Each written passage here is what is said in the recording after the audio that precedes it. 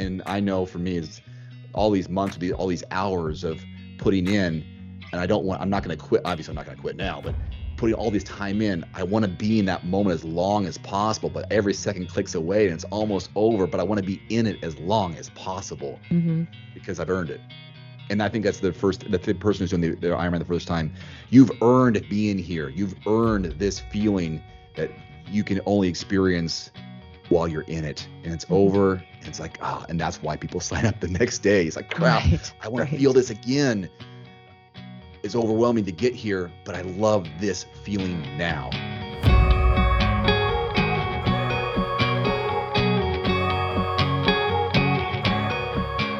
And a big welcome back to the Endurance Hour podcast. Back alongside Kona coach Wendy Mader, I'm Dave Erickson. This is episode 380. A week out for me, 10 days, because I leave next week for Ironman Arizona. And there are lots of events that are going on. People are posting that they're still racing. I know people are still racing, but it's like, it's 30 degrees outside where I live right now. There's snow on the ground. There's ice. It was 20 degrees when I woke up this morning. I can't even think about other people in these warm environments, but they're out there. And I know in just a matter of a week, I'll be in Arizona. Wendy, before we get started, 31 miles, 7,000 feet of elevation gain. What are you doing? I thought this is your off season. It is my off season. I'm doing some fun events. So I did recently do a 50K, and I had two intentions. Okay. Number one was to run with a friend, and number two was to see the views. Yeah. Because it's just a beautiful area this time of year. And both of those didn't happen. So I was a little disappointed because there's no rhyme or reason, and I wouldn't have signed up for a 50K this time, 1 month after I just did Kona, but I did do it for those two reasons, and unfortunately none of them happened, but I still was able to use my fitness and get through the event. The only thing that I was lacking was sport specificity, because I haven't been doing that type of elevation on the trails, and it was just kind of another wake-up call to let me know what my strengths and my weaknesses are, and if I want to focus on that distance or not in the future. Well, tell us where those views were that you're looking to achieve. So I was in Sky Valley, Georgia, which is Rabun County. And I've been attracted to this race for years since I've moved to Georgia because I've just been following it. And again, the views just look amazing with the reds, the yellows, the greens, and I just wanted to be part of that. And then when my friend, and I don't know if I should say his name, but former Team Timex teammate, asked me to do a ultra event with him. This is the one I suggested. And this was like 4 months ago when I was, really into training and into being really fit and getting ready for Kona. I'm like, sure, why not? And, it was a little bit of a scramble after Kona to, get my mindset and kind of get some trail running legs back. But again, I'm doing it with a friend, and I'm like, it's just, going to be kind of casual. Get him through his first 50K. That's fun. That was exciting to me. And he's injured right now, so he couldn't make it. And so I was a little competitive with myself, more than I should have been, because I didn't do sport specificity. I just used my strength and endurance to get with it. And I was a little bit just, more competitive because I was alone. And I ended up doing fairly well. I know I have room for improvement, so that actually gets me excited to want to start training again on the trails. Maybe not now at this moment in time, but definitely into the new year and into the 2023 season. Well, looking at your T2 Coach Wendy Instagram page and some of the pictures you posted, I'm curious what the vibe is in the air when you have all these people with reflective gear on, the headlamps, as they're getting ready to take on these long distances on the trails. It must just kind of be an interesting vibe, just probably like when you're in transition before an Ironman. A little bit. So because I'm consider myself a beginner, probably more intermediate trail runner now. I'm not a beginner, but I'm definitely not an advanced elite trail runner like I am a triathlete. I don't get the nerves that it's a different nervousness and a different excitement than I do for triathlon. We're not getting in the water, so that's to me really helpful. Even though swimming's a strength of mine, I never really look forward to getting in water. Generally it's on the cold side. And so it's more like the anticipation for me of getting my mind set on I'm about to do a marathon plus 5 miles, or I'm about to do a 5 mile warm up and then a marathon. And so that's kind Yeah. of how I approached this 50K, Yeah. and getting my mindset on the elevation. I've done, trail races in the past with quite a bit of vertical, and but I've trained for that. Like that was in preparation. Like I knew ahead of time. I knew what my goals were. This one was a little different. So it's definitely very more casual. There's less people. We know we're all in it for the long haul. There's in my mind, based on my experience, a very small group of the elite top 3, top 5 in the men's and women's age group that are going for that podium spot. Mm-hmm. And for the most part, it's a lot of, I think, athletes, runners running with their spouses and or friends. And so, I was out there alone quite a bit, but I was also I passed others, and I knew there were a couple, or they were like good friends doing this together. They were starting and they're running the whole thing together. And I haven't done that yet in trail racing. I'm always by myself. I usually don't know anyone. So for this particular event, I didn't know anyone. I did meet people along the way, because after we did, about the first 8 miles, because it was generally 3 to 4 miles up, 3 to 4 miles down, 3 to 4 miles up, 3 to 4 miles down. You get to know people. Like I pass people on the uphill, and then they crush me on the downhill, and then we meet up at the aid station, and then I push past them on the uphill and they get me on the downhill. So you kind of get to know people's strengths and weaknesses, and you start chatting with them. I start listening to other conversations from other groups of, what races they've done, what their experience is. So there's a lot of, in my mind, chatting going on throughout the nature of the event, which is something you don't get in triathlon. And it's at such a much lower intensity. It's definitely tough, high intensity as you're going uphill, but it's definitely the whole vibe is we're all in this together. We're all supporting each other. We're all just trying to get from point A to point B healthy and not get injured, and enjoy the views, enjoy the beauty of nature. So it's a jog where you're actually having conversations. And is there a certain pace that it ends up being? Like we're talking about 11-minute pace, 10-minute pace, 12-minute pace? For this particular event with elevation, it was about a 15-minute pace. Okay. And so, on average. On average, after all is said and done, my Strava told me my run, my time being active was like 6 hours and 59 minutes, but my overall time was 7.5. Got it. I didn't stop that much at the aid stations, but I do know some of the inclines were so steep. I'm sure my Garmin didn't think I was moving because I was going so slow. And so there's definitely a little discrepancy in that metric data that's posted out there. But in the general, we're just, in my mind, I'm maybe a little more competitive than others, because I personally get frustrated when I get passed by so many athletes on the descent. And then again, after the first 8 miles, I was reminded, oh, it's not a big deal. You're going to pass them on the ascent. We all have our strengths. We all have our weaknesses. And so it's always a learning opportunity, and it's always a challenge. And when you cross the finish line, it's always great, because you're just like, oh my gosh, this is what I just did. I did a marathon plus 5 miles with 7,000 feet of elevation gain and loss.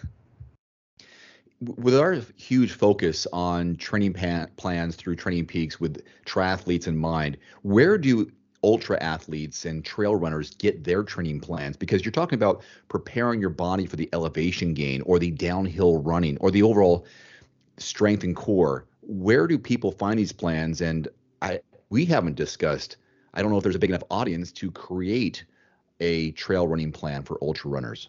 Right. So great question. So when I did my first ultra back in 2011, I did a 50-mile race in Steamboat, Colorado. Same thing. I just done Ironman Lake Placid. 6 weeks later, after Ironman Lake Placid, I decided I'm going to jump into this 50-mile event because I knew the race director. So again, I had no sport specificity, no training at all on the trails at all.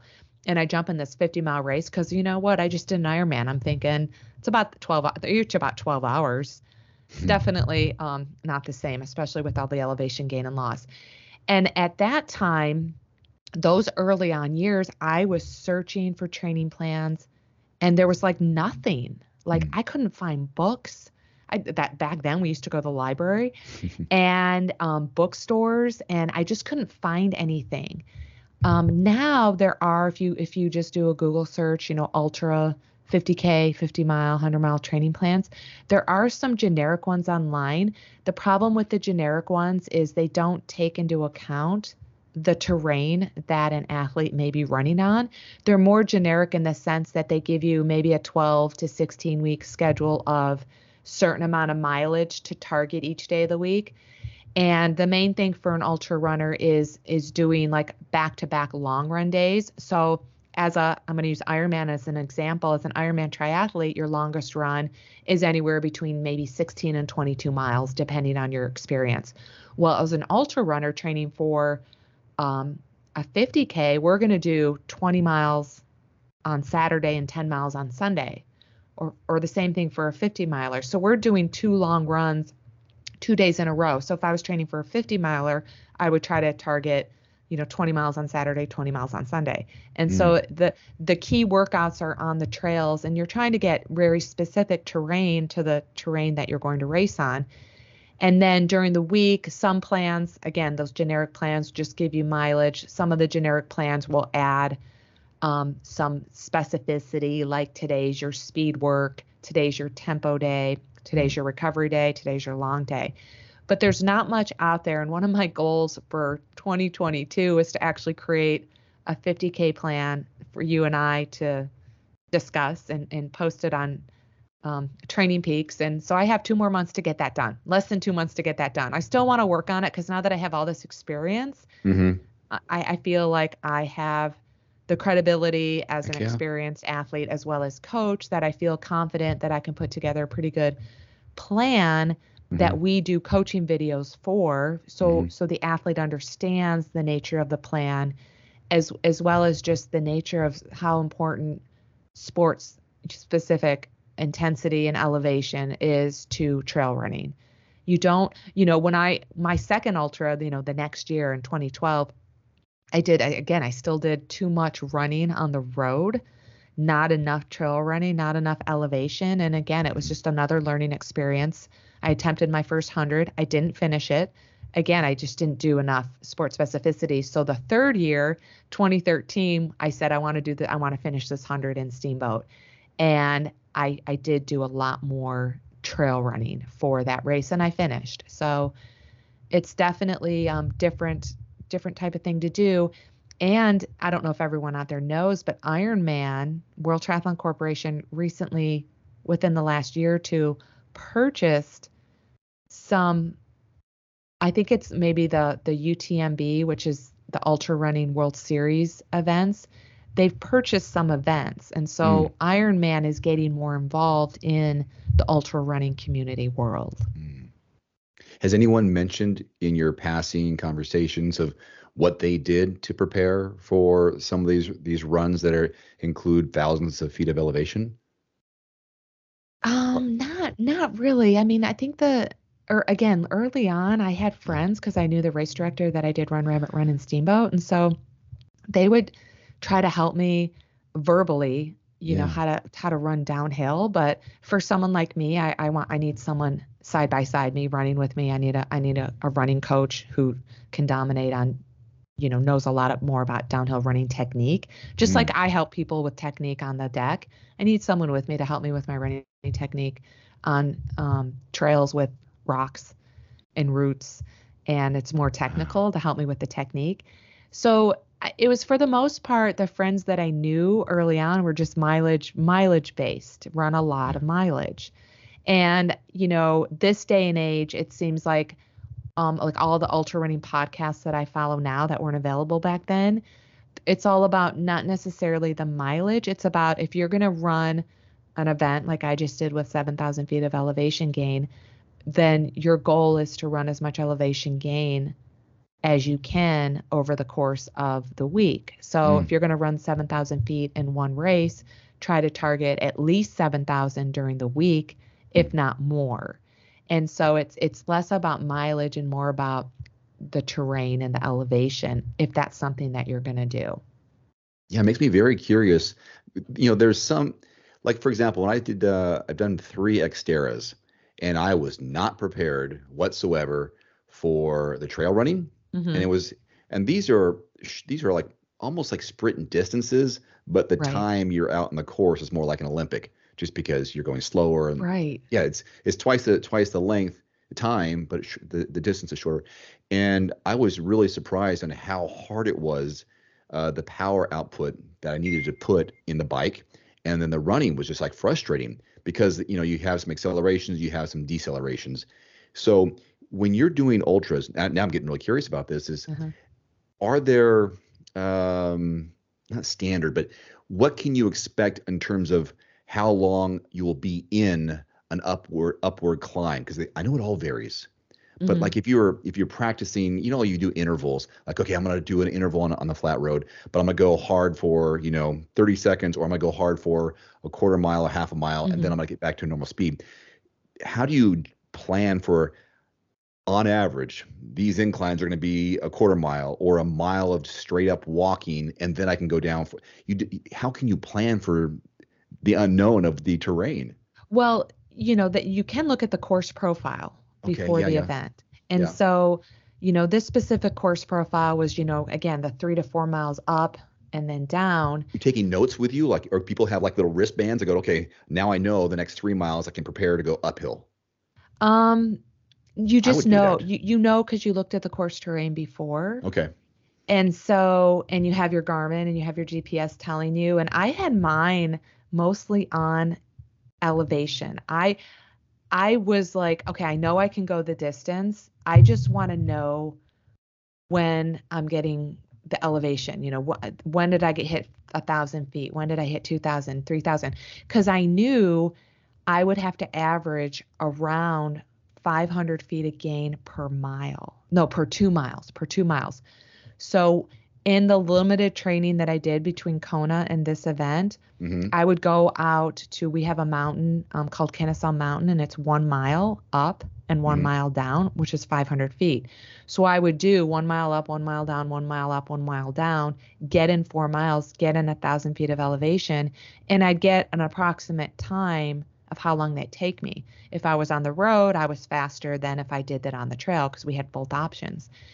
And I didn't have enough time to actually go to the northern Georgia mountains and do 3 miles up, 3 miles down. That's what I need to start doing in the future. And so one day I got on the treadmill and I put it between 10 and 15% incline, and I just walked at 3 miles an hour to get in Okay. 3 miles and to get in the elevation. And then I typed in a calculator online because I wanted to know, walking 3 miles an hour at 10% incline on a treadmill, how much elevation gain would that theoretically get me Ah. outside? And so, yeah, you just kind of know by looking at the course profile what you're about to encounter. Now, I'm someone generally who doesn't really pay attention to many course profiles when it comes to triathlon, but for ultra running, I do, because it's still like it's new to me. It's Mm-hmm. still something that I'm learning from, and I want to train properly for it because there's not really many, there's no specific plan for the Sky Valley 50K that I could have followed online. Hey, this is how you train for the 50K. But the race director did a good job with videos. He's from Atlanta, and so he actually put out a video. He was very much into wanting all the newbies to be successful. So he was giving us advice about how to train. Mm-hmm. And he's like, if you can't train outside, this is what you should do on the treadmill and or the step mill, and this is, why you should do this and that. And he was really good about giving us some good tips and tricks. Okay, that makes more sense. I think for the triathletes, the bike course Uh-huh. profile and knowing, I think if you a person, and this has helped me in Coeur d'Alene because this is my backyard, half and full, is that if I know where I can hit it the hardest and be efficient versus, all right, now I have to suck it up and deal with this incline, I can be faster than the other person who's not prepared, who's not unfamiliar with, okay, this is a mile and a half climb. If they go too hard, I'll catch you later because I know that you're going to burn yourself out. But if I pace it correctly in the certain areas, and you can do the same thing with looking at these profiles. And that's why I asked you about the wristband, for example, because that's what I did for my last, the half in Coeur d'Alene. It's like, okay, I know this elevation for 1.8 miles is going to be that kind of a climb. And then I got 2.3 miles of flat or decline. So there I can make up, or I can really get into an air position, or I can catch up on, my legs or hydration, something like that. And go ahead. No, and that's a really good point. So most ultra runners dominate on the descents. All my races that I've done up at this point, I dominate on the uphills.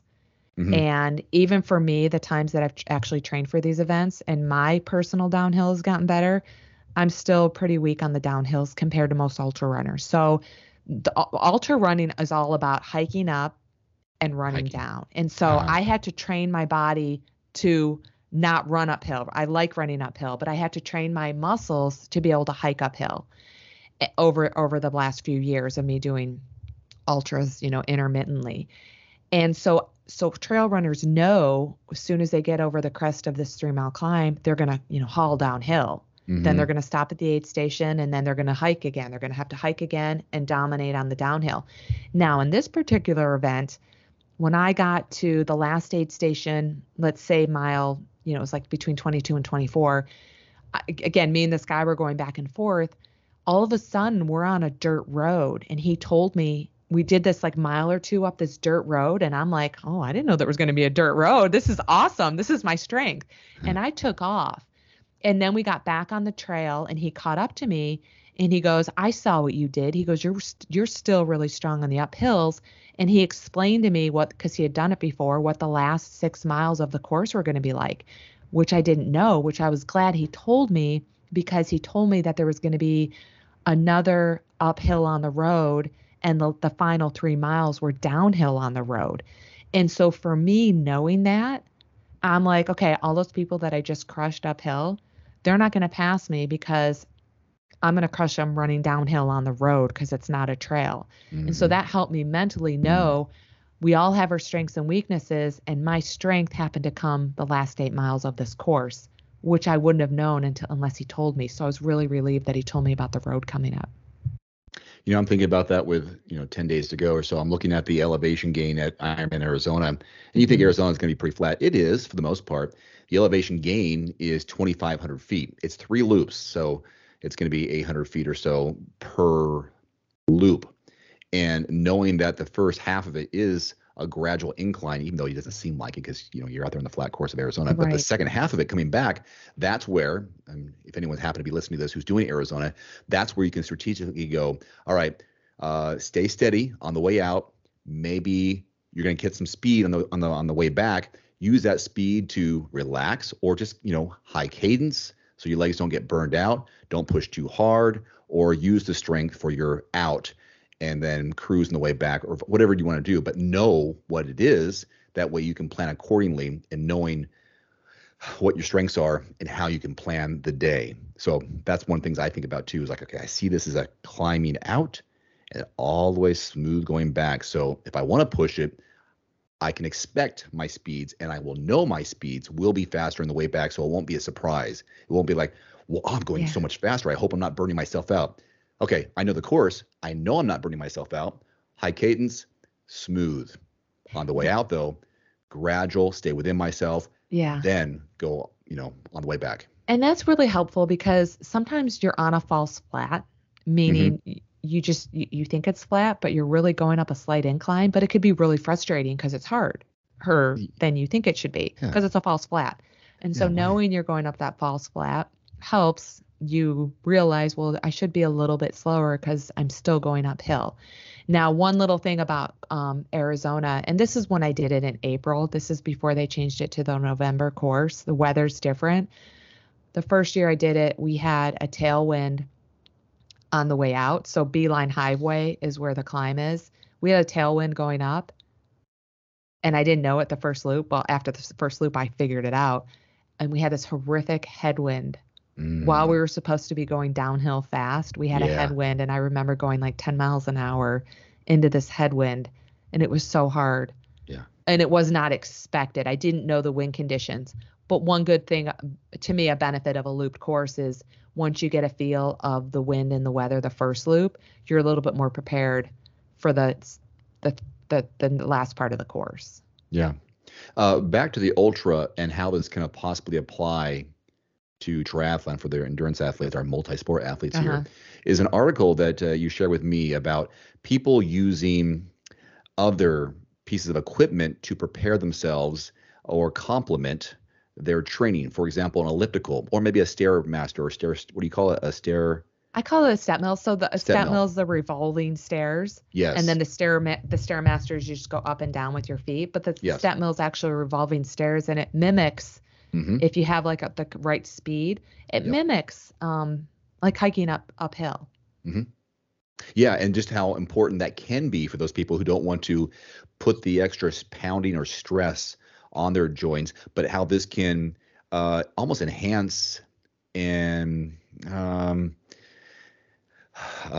want to say not fortify, but to me, make their performance. To me, it creates a bigger engine. It creates a bigger aerobic engine, because ultra running, as well as ultra triathlon, it's all about having a big engine, strength. It's all about strength, endurance. And so someone like me, again, back in the days, even when I trained for triathlon, before I started ultra running, I would take advantage of, if I was injured, I put a lot of time on the elliptical. And again, this was way back in the 90s, before there was really any coaching going on or really articles. There was no internet. So I just kind of did my own thing. And I spent a lot of time keeping up with my aerobic endurance when I couldn't run by doing the elliptical I used a heart rate monitor. So I would set it on a cadence that would mimic my run cadence, and I would try to, get my heart rate up. And then I also complemented that with aqua jogging, because aqua jogging helped me maintain more of a running motion, a running form, running style. So a combination of the two were really beneficial for me. And when it comes to like ultra running and cross training for an elevation course, that step mill definitely is going to be dominant, because it really gets your quads. Mm-hmm. And it's the quads that you're going to use most of. You're going to use your quads going up as well as going downhill. Mm-hmm. And it's the eccentric contractions going downhill, or the concentric contractions going downhill, that really is going to trash your legs if you're not ready for it. So definitely cross training with even biking, I think, gets that engine, your engine really high, that aerobic engine high, that makes the ultra distances, but you're better prepared for them. This question here, or a topic that we have on our list today, I know this is just one ultra running topic we've got, first half hour of the program, is they're asking about Ironman Arizona being their first Ironman, and they're asking some mental strategies that you use to stay present and focused throughout an Ironman. So this can relate to both of us, Wendy, you and me. I can talk about my Ironman, how to stay present and focused through what I'm preparing for actively. And for you, throughout your multiple Ironmans in the past, how have you evolved your ability to stay present and focused? Let's begin with you. Well, I think it's a great question. And all these questions we get, it reminds me of my early days when I started triathlon. Mm-hmm. This specific question reminds me of when I did Ironman Texas in 2017. And Ironman Texas back then, it was kind of a boring course. It was on a highway. There was we had to do these 2 loops on the highway. Mm-hmm. And what I recognized as I was preparing for this event is I do tend to drift off. My mind drifts during the 112-mile bike portion. And it either drifts because I start off too hard, or it drifts because I need fuel, I need sugars. But for whatever reason, I caught myself drifting. And so specifically for Texas, by then I had a power meter. And so I was totally putting 100% focus on my power during that course. And that kind of helped go get through it, because there was one section probably between mile 50 and 60 that I noticed my power was getting low. And I'm like, oh gosh, okay, I gotta focus. I gotta readjust. And then I said, no, you gotta eat. You gotta eat your pretzels, eat your chips, eat whatever you have. And that's gonna help my mind get more present, which is actually very helpful. And so this moves on to most of my Ironmans. I am 100% not only focused on my pace, power, effort, whatever I decide I'm going to use for that day. I'm really focused on my nutrition. Every 15 minutes, did I drink? Did I eat? An hour goes by. How much did I eat? How much did I drink? And so putting my focus on nutrition makes it go by quicker too. And then again, going back to your why, when you have those moments of, maybe the weather's horrible, the wind, the rain, whatever reason, and you're just like, I don't feel good, I'm not having a good day. Always going back to your why and your purpose and your reason. I had some of those moments in that recent 50K where I'm like, oh gosh, I'm running downhill. I'm not prepared for this. Why am I here? Well, I enjoy, this is all a training day. I really enjoy nature, even though it was raining all day. I'm like, I really enjoy being out here. This is all another experience to use, to learn from, and use in the future. Making progress. If you're not making progress, then the life is passing you by. Right? You're standing still, and you're learning, you're trying new things. I saw a quote, or maybe it was a post somewhere, about someone who was older, and I think it was just in life. Like, why are you still doing this? Because I'm making progress, because I'm seeking progress. Sure, I'm 60 years old. Someone's like, I'm 60, 70. Why do you keep doing these things? Because I'm aiming for progress. If I don't progress, then game's over in a way. What am I doing? Am I just content? And then in contentment, it's over. I mean, I like that. Yeah. So progress. And that's what it's so inspiring, I hope, for our listeners and our viewers, that, you at your age, not that you're old, but at your age, you're continuing to try new things and pushing yourself. And what you just said there, it's the experience. There's other things that you're trying to find and seek out and achieve and absorb. And it's fun. It's fun to see, like, okay, why not? Let me, I'm not done just because I'm done with this part of this chapter of my multi-sport life, or I'm closing the chapter on this one. Why not just continue trying something different? This might be a good one to segue into this person's question here. Where was it? It was about swimming. A newbie. Is this the one? No, it's about workouts. I lost where it is. Oh, Melinda, I have an off-season question for you. I'm hoping to spend a few months focusing on swimming and strength this winter. I can't help but feel like I need to also run and bike to keep my discipline-specific fitness up. But, this is where it is, but I feel like I end up essentially doing a regular tri plan with a slight emphasis towards swimming instead of really focusing on the swim itself, because I'm adding the bike and the run in my off-season. Am I worrying too much about maintaining fitness in the other areas? Yes, you are worrying too much about maintaining areas of fitness, or maintaining fitness in the other areas. And at the same time, you can maintain your fitness by cross training, by doing other things. What I would suggest for you is, yes, you want to focus on your swim. The off season, out of season, whatever you want to call it, is a perfect opportunity to focus on that, because it keeps you inside. Most people are more indoors during the fall and winter, and that's usually when most people's out of season is. And you're going to, sounds like swimming's your weak link, so you're going to make your weaker sport, step ups to match more your strengths. But that doesn't mean you can't ride or run. What it means is, if it's a nice day, go out for a run or go out and bike. And but lose the intensity, lose the details, and don't follow any plan other than, I'm going to go pedal my bike outside today, or I'm just going to go for a run. I don't know how long or how far, unless you have this time limit. You can run between 12 and 1 p.m. But you're not following the details of, I have to do 8 400 repeats at zone 4 during this run. You're just going out for a run.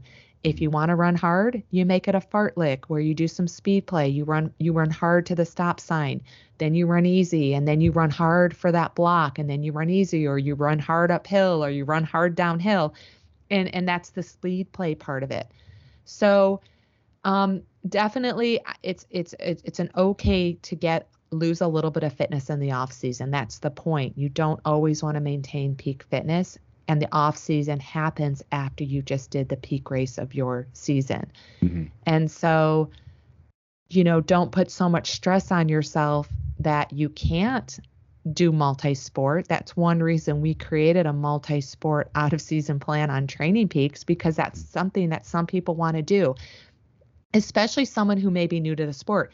If you're you're a year or two into the sport, your off season is going to look something different than mine, who's been in the sport for 30 years. Mm-hmm. Usually the newer athlete will do more of a multi-sport type of off season because they just started, and they will benefit from that experience of still multi-sport training in the off season. Just the duration and the intensity is going to look a little different. Yeah, I think if you are a newbie, it's you're almost playing catch up. So it's not that there's an off season for you. There's just a training.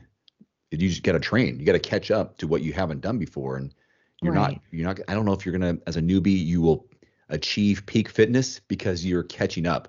You're entering the sport. So your peak fitness, you may get to a peak of what your fitness can be based on your experience, but why not just train and train and train and work on some things here and there and build slowly, incrementally over the next, 18 to 36 months, get somewhere, and then assess, well, what's my future in the sport? Where are my fitness potential limits? Mm-hmm. So I think maybe a newbie can, you're overthinking a little bit, Melinda. Just go. This is not, is she a newbie? Can't remember if she's a newbie. Someone else had a newbie question.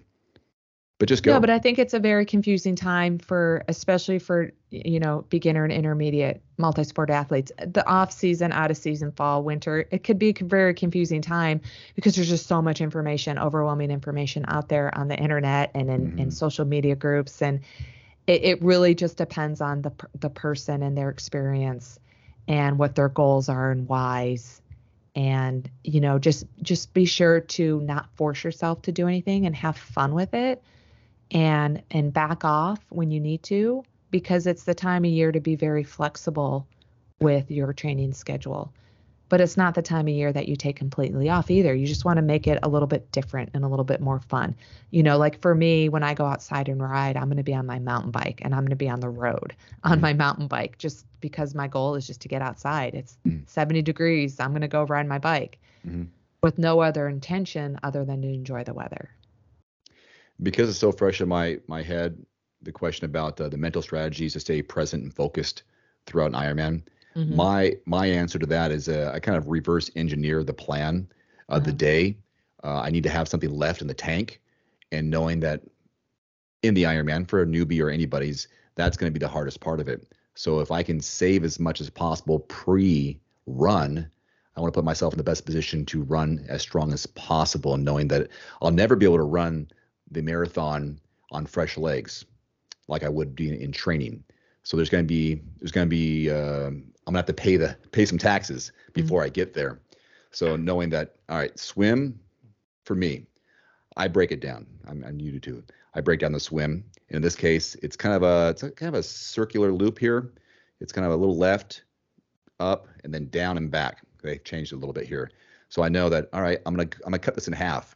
Where do I need to be? Where should I be when I hit that turnaround? And I'll look at the buoys and stuff, and I'll count buoys before the race.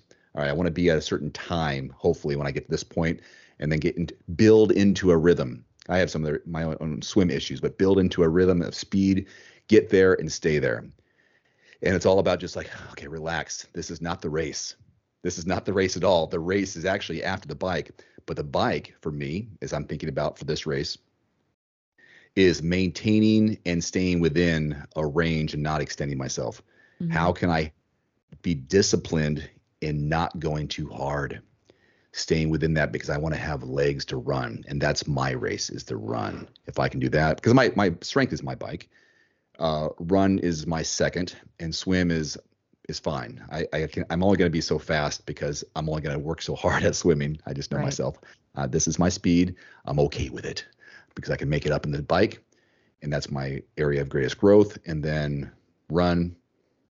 I'm tired. I'm getting ready to do a marathon after 112 miles of cycling at 19 for me, 19 miles per hour, for example. Hopefully that I can get under a certain time and then look at the clock and go, all right, got two, is it 2 loops I say?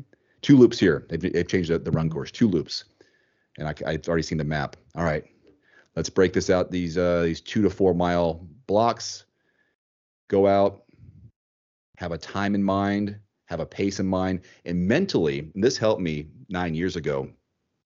Roger, our friend, said, know that you're going out for a 4-hour run. Just know that in the beginning to take away the pressure of, I have to go run right now. Mm-hmm. Running versus doing a marathon is different.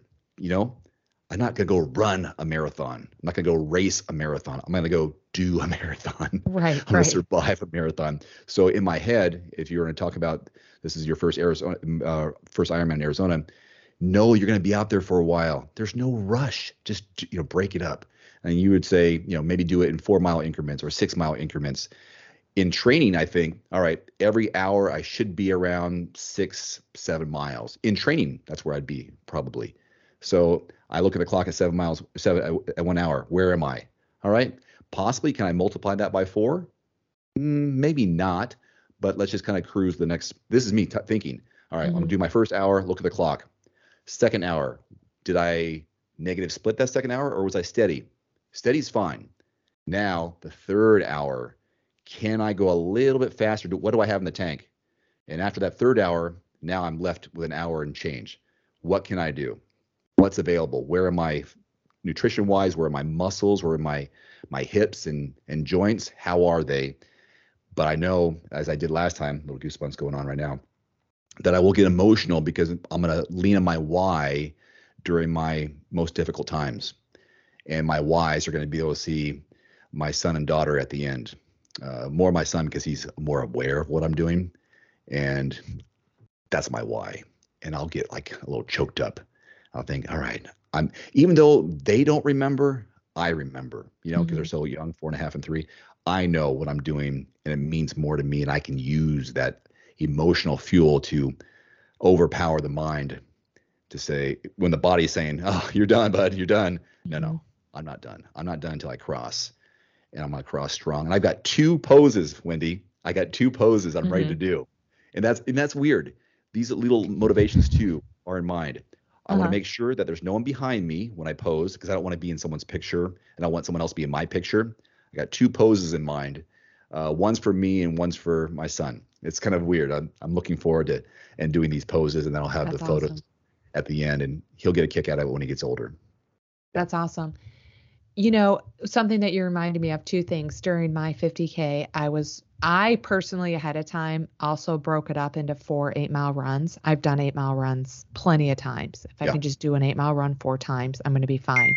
But there was a guy ahead of me, and he did pretty good for the first half, and then he faded. But I heard him talking to his friend, and he said, he's complaining his training's been really limited the last couple months, and he's done a couple 8-mile runs. And so I yelled. I was a little bit behind him, but I yelled. I said, good.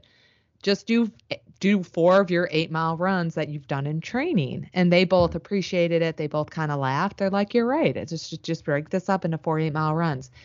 And over the course of a marathon, you can do the same thing. You can break up a marathon and do, 4 10Ks plus a 2K.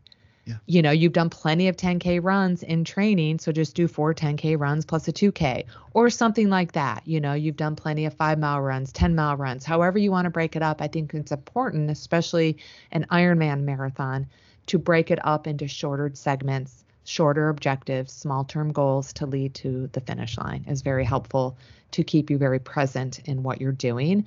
Also, again, the goal is to get to the finish line as quickly as possible. So if you end up being a run walker, whether you intend to be or not, it's probably going to happen.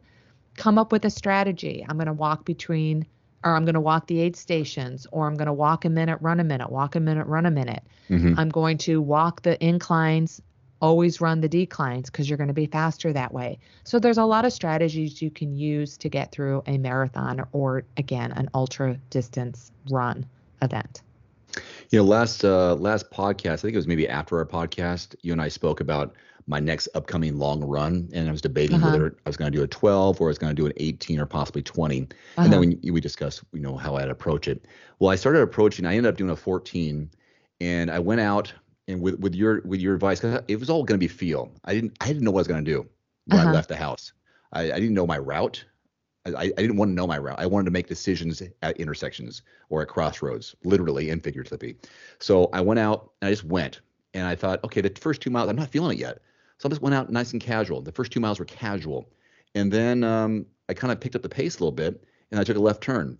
And instead of staying close to home, I just kept going. I went further away. And in my mind, I'm going, all right, if I hit 4 miles, that means I'm 8 miles. If I go 5 miles, I'm 10 miles. And then I started finding different loops. And I started visualizing these spots where I can make the biggest loop possible without having to repeat. Because the closer I get to home, I want to stay home and not do some, back and forth in front of my house, which I ended up having to do because I still was like a mile and a half short of 14, but I wasn't quite at 13. And I definitely want to do 13. Just like I need to know, what the 2 hours feels like again, and I wanted to do, tax the body. Needed to feel that soreness or that fatigue. And I knew that 10 miles was definitely not going to be enough to feel, because my longest run's only been 18. So I need to do that. I have to do 12. I got to do 13. Let's go 14. Because I remember, somewhere on my board I had 14 as in a mindset. Let's do a 14. So I ended up doing 14. But the first two were somewhat slow because I was still figuring things out. And then this is something I've experienced recently, and I wonder if you feel the same way in some of your marathon runs, is I got into not one of those flow states, but some kind of zone where, not that I was sleepy, but I was just running, and I didn't feel like I was doing anything, but I was still going at my pace. I was still running the pace that I was currently at my fastest average pace, but I was not that I wasn't present, but it was like I was just there and nothing bothered me. It was really weird that I was unconsciously running. Does that sound, have you been that place before? I think that's part of why we do what we do. I think that's a good feeling to accomplish and a good feeling to get. I think as we train for more endurance type events, it takes our bodies a while to warm up. And we're just not someone who's just going to go out the door and start running at a specific race pace. And so the fact that took you 2 miles to just kind of casually kind of get into it, and then you were into it, that tells me you were enjoying going for a run. You were really enjoying the experience that you had, because you didn't have your focus on your watch or the route or the mileage. Just went. You were just running to run. And because of my volume is not where it should be, but because I've had some, anything over 10, 12s is the area that I'm shooting for. Anywhere in the 5 and 6 is easy because I've built up to that point. Right. So in these 6 to 9 mile ranges, it becomes very easy. And I think that's maybe where these experiences are coming in most, between 6 and 8 or 9 or 10 miles. Like, oh, this is so easy because I've been here, and it's not boring, but it's effortless. For sure. Yeah. And that felt good. I don't know if that must just come with the volume you put in. It's like, oh, in this stretch here, I'm kind of going through the motions. It doesn't hurt. It's not hard. I'm just getting past these miles, and they're going by. I'm not saying they go by fast, but they're going by without thinking. Yeah. Yeah. Like 10 miles used to be a long run for me, 10 miles, but I've done so many 10-mile runs and beyond that 10 miles is kind of just an everyday distance. Not right now, but when I'm training for ultras, 10 miles becomes more of your kind of daily distance, 8 to 10 miles. And then you want to get that feeling of you're exceeding your mileage, or you're getting that, dead lake feeling that you want to get. And sometimes, oh my gosh, I have to get to 16 to 20 miles to feel that, because, 16 miles kind of is a piece of cake. When I got to 16 miles in the 30K, I'm like, oh, this isn't bad. 16 miles on a trail took me 4 hours. I'm feeling 3 hours and 45 minutes. I'm feeling pretty good. And I just ran 16 miles. It wasn't that bad. It's because I've done extended and done so many ultra distances that those long runs that used to be long aren't so long anymore. And this is something I'll have to remind myself. And it was at Ironman Arizona, of all places, in 9 years ago, is that we were, I think, maybe a couple of miles away from the finish line. And I was running up on a lady who was running, and she was saying like something about, I still have, and then X amount of miles to go. That's what it was. We still have so many miles to go. And I said, and in the moment I said, but look how many miles we've already gone. Right. And in that little switch, even for myself at the moment, it was like, yeah, but look how far we've come so far. Right. And we only have that many to go. And this just going back to the person who asked the question, as this being their first Ironman, is if you can remind yourself after the bike is over, for example, not that you have a marathon to run, but look how far you've come already. You've gone over 114 miles. You've traversed. You've moved your body 114 miles. You only got 26 to go. And then when you get halfway, and it's like, oh my God, I still have a half marathon. You've already accomplished a half marathon. Right. You only have a half marathon to go on the day, and then you can relax. It's almost over. That's great. And, yeah. That's one of those things too, is like, the pain's going to be over soon. It's going to be over soon. I don't want to regret this moment of like slowing down. That's one of my little mental things too, is like, oh, I don't want to push, because in a matter of an hour or a matter of so many miles, it's going to be over. And then, well, I said I could have pushed in this section. Let's see what happens. Let me just push, because it's going to be over real soon. And I can't feel it. To be in that moment, I mean, I'm just excited about it, Wendy. To be in this moment of pain, or being this moment of accomplishment in it before it's over. It's hard to get there. And I know for me, it's all these months, all these hours of putting in, and I'm not going to quit. Obviously, I'm not going to quit now, but putting all this time in, I want to be in that moment as long as possible, but every second clicks away and it's almost over, but I want to be in it as long as possible because I've earned it. And I think that's the person who's doing the Ironman the first time. You've earned being here. You've earned this feeling that you can only experience while you're in it, and it's over, and it's like, and that's why people sign up the next day. It's like, crap, I want to feel this again. It's overwhelming to get here, but I love this feeling now. I'm looking forward to that part of it. And no matter how fit I am or the lack of fitness I have, you can always power through it. And I don't know. Yeah. I'm excited to feel that feeling, as you can tell. It's a great feeling. I understand. Yeah, I know you do. You've done it 21 times at the full distance and countless ultras. I know you know. So people listening, you'll know if you have. Tell someone, and I guess everyone sees it on the faces of the finishers, right? In those final miles, Wow, this is a long podcast, and we cover only like 2 or 3 topics. Yeah, there's a lot we covered in those 2 or 3 topics, though. Agreed. All right. Well, this is going to be the last one because I leave next week, Tuesday. So I'm not going to podcast from Arizona because I'm not going to have my equipment. It's just it's a big family vacation, by the way. We've got 10 people going down, nice. It's not for me. It just happens to be, hey, Dave's doing the Ironman in Arizona.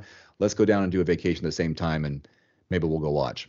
Nice. Only a few people are going to watch. One year I went, I think it was my first one that I did in November on 07. My husband played golf.